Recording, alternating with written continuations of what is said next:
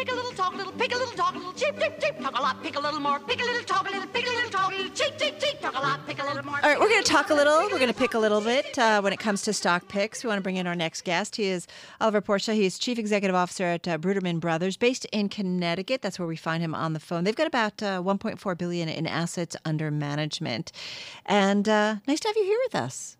Glad to be there. Thank you. Hey, how much, tell me a little bit, let's start there.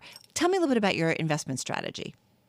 So generally speaking, we like to err on the side of caution. That does not mean that we're conservative and won't take risks, but given, say, two similar stocks, we'll take the more conservative of the two every time. And conservative we tend to define as stocks that have very strong balance sheets, have consistency in the way they're executing their business plan, regardless of what industry they're in, and if possible, have a dividend and a history of raising those dividends. Okay, a stock that you like, and it's definitely in the news today, has a dividend yield of 3.65%. We're talking about Altria Group.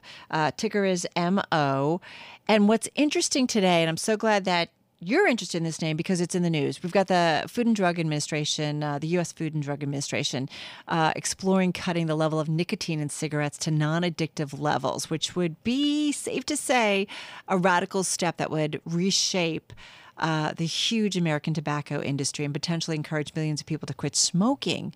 Having said that, with that news today, because we're seeing pressure on the tobacco players, in fact, Altria is down 9.5%. Yeah, we actually prefer Philip Morris International as opposed to Altria, so a little bit more diversified, 3.5% dividend yield, much different risk pattern, much stronger balance sheet. So, and here's a great comparison of a spin out, right? So we all like to think of Altria as being the former Philip Morris.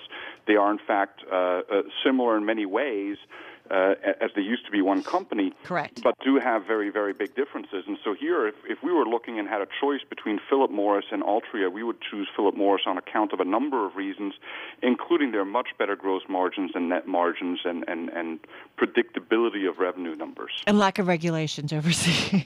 Well, that too. No, I mean, to be fair, if I look at Philip Morris, it's barely moving. It's slightly down, I think, 0.1% today. But right, I mean, it's selling big time into the Asian market. I think that's its biggest market, $8.7 billion in revenues last year. The EU, $8.2 billion. Eastern Europe, Middle East, and so on, about $7 billion. Latin America and Canada, $2.8 billion.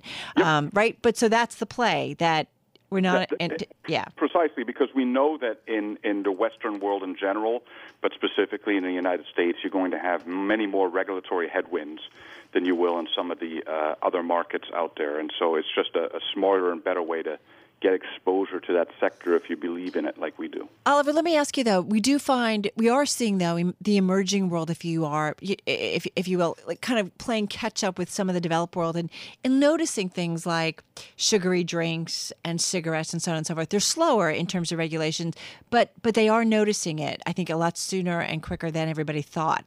Does that bother you or worry you or nah? Well, I think it's something that you have to keep in mind and want to pay close attention to. But again, these are very long-term thematic changes, and so you're talking about changes over decades. Look, do I think that 30 or 50 years from now that we will likely live in a world where smoking traditional tobacco products might well be outlawed everywhere because of health concerns? Sure, it's a possibility. But, most of our clients aren't buying a stock like Philip Morris today to hold it for the next 50 years. Yeah, right. Understood.